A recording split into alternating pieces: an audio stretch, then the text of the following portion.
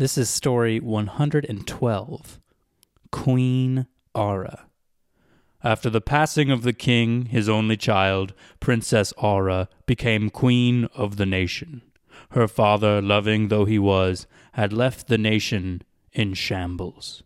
Ara's priority were her great-grandfather's crumbling roadways. Therefore she ordered the creation of a quarry to supply material for the road builders. There was much digging.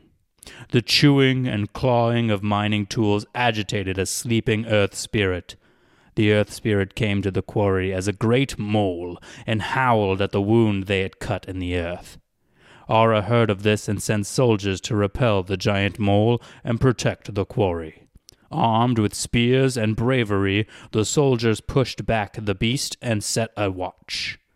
The next day the mole returned, but it was again repelled. The captain of the soldiers sent a message to Queen Ara, asking for permission to bury logs around the quarry, stopping the mole from tunneling through the dirt and agitating the miners. Ara approved.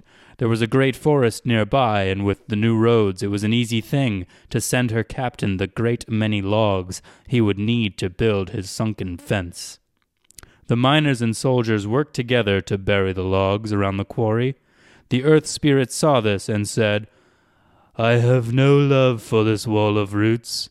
I cannot dig past it, nor can I dig through rock like you can with your metal teeth. I will stop pestering you for so long as you stay behind your wall of roots." No sooner did the earth spirit leave than did the queen hear of another threat. A band of forest spirits had taken to causing mischief at the logging camp. Ara ordered her soldiers there to investigate. The logging had stopped completely. The captain soon found out why. The loggers were set on by forest wisps. They would come in the night and use their magic to rust and corrode axe heads and saw teeth. The captain was cunning and knew of the forest wisps from childhood tales.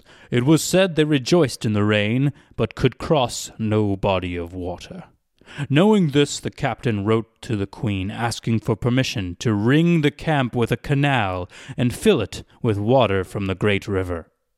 Ara saw opportunity in this plan.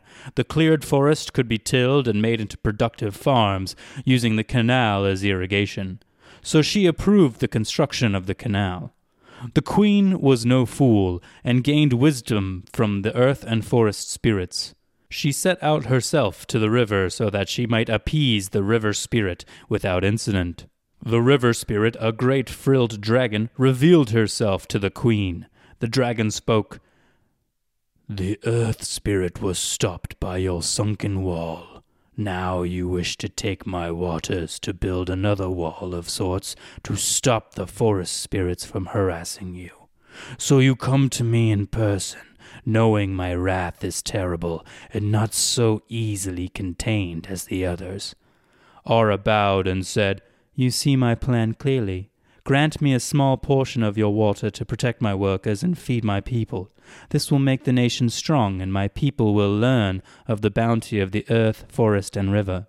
I will enact strict laws to ensure the spirit's domains are reduced no more." The dragon thought on this and answered, "Your laws are only words. Hear me now, Queen Ara, for my words are an oath. I will placate the earth and forest spirits, and you will take great riches from within the border of your quarry fence and your canal. You may even take from my own waters to fill this canal. If you go beyond the boundaries you have made, or if you steal from me more than I have allowed, I will punish your kingdom. Do you agree?"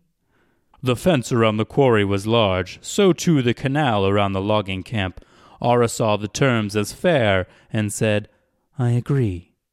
And so the great bargain was struck. For the rest of her days, Ara watched her people prosper, taking only what was agreed. It was no simple thing, though, for incessantly did she hear from her short-sighted and small-minded advisers.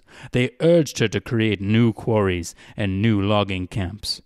Queen Ara was steadfast and paid no heed to those foolish advisers.